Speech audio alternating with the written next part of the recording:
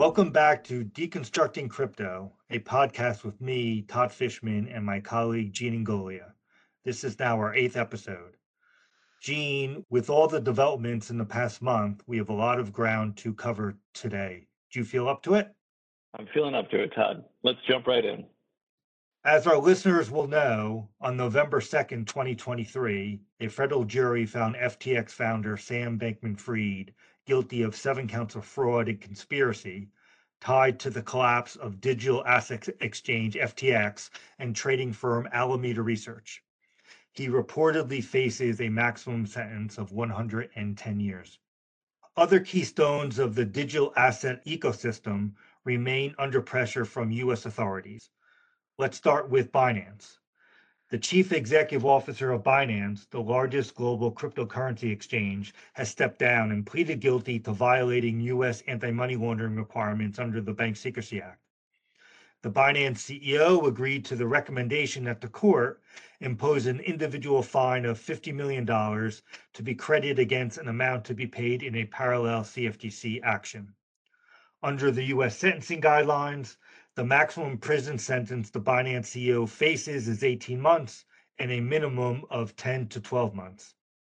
In addition, Binance agreed to plead guilty in the various criminal charges, including under the Bank Secrecy Act and for operating an unlawful money transmitting business.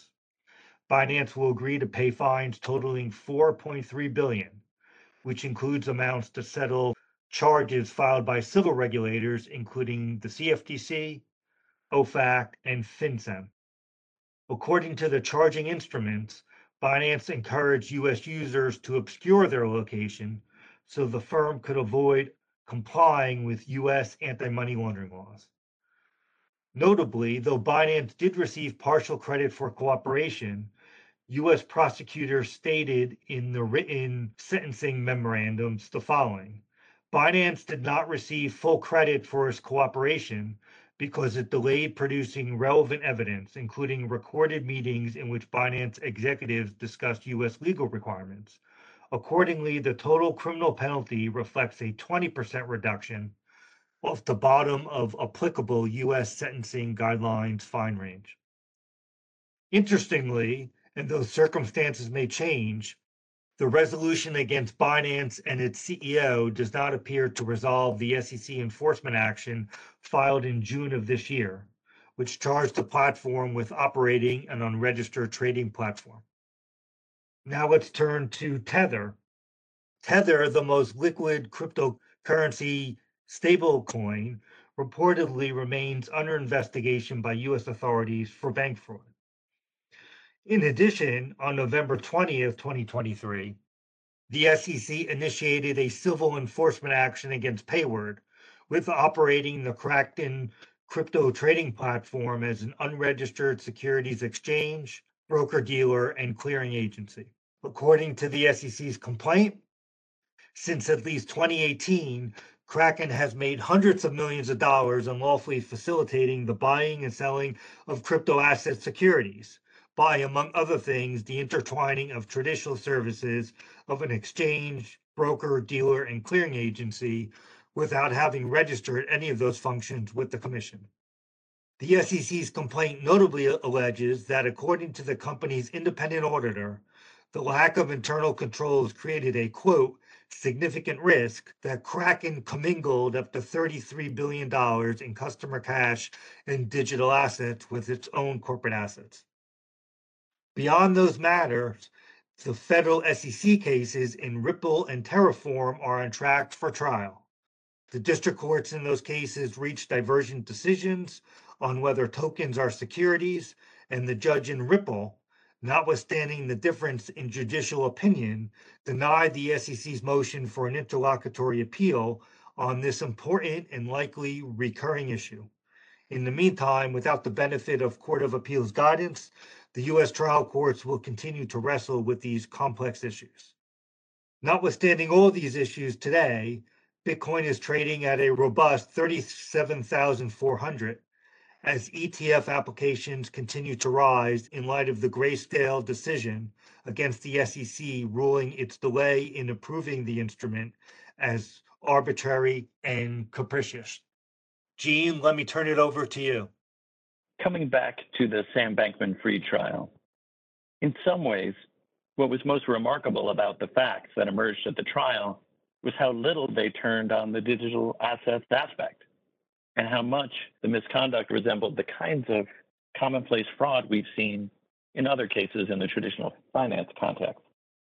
For example, according to testimony, FTX used a random number generator to report out the size of its insurance fund on a daily basis. According to other testimony, FTX maintained backdoor access for Alameda Research, enabling the trading firm to withdraw billions of dollars in customer funds for use in its proprietary trading strategies. According to the testimony of Carolyn Ellison, Sam Bankman-Fried ordered her to sell customers' Bitcoin assets without their approval in order to try to bring down prices. And according to other trial testimony, FTX lacked a risk management team altogether. As of this episode, sentencing is set for Sam Bankman-Fried for March 28, 2024. Others, like former FTX founder Gary Wang and former Alameda Research CEO Carolyn Ellison, who pleaded guilty to fraud in December 2022 and cooperated with federal authorities in their investigation of FTX in that trial, and FTX's top engineer Nishad Singh, who pleaded guilty in February 2023, will be sentenced later. Those cooperating witnesses won't be sentenced until after Sam Bankman-Fried has received his sentence. And while cooperating witnesses in white-collar cases rarely receive sentences of imprisonment, in this case, there's a real risk for the cooperators that they become the exception that proves the rule, particularly for those whose actions may have contributed to the loss of customer funds.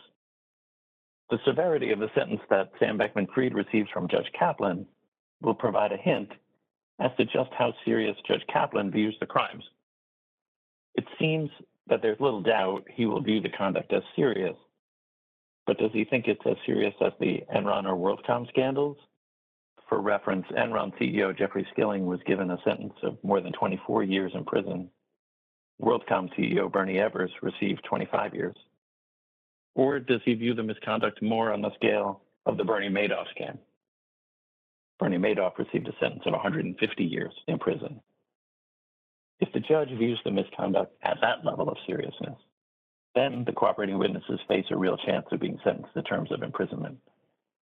One past example, the former CFO of WorldCom, who testified for the government against Bernie Evers, received a 5-year sentence of imprisonment.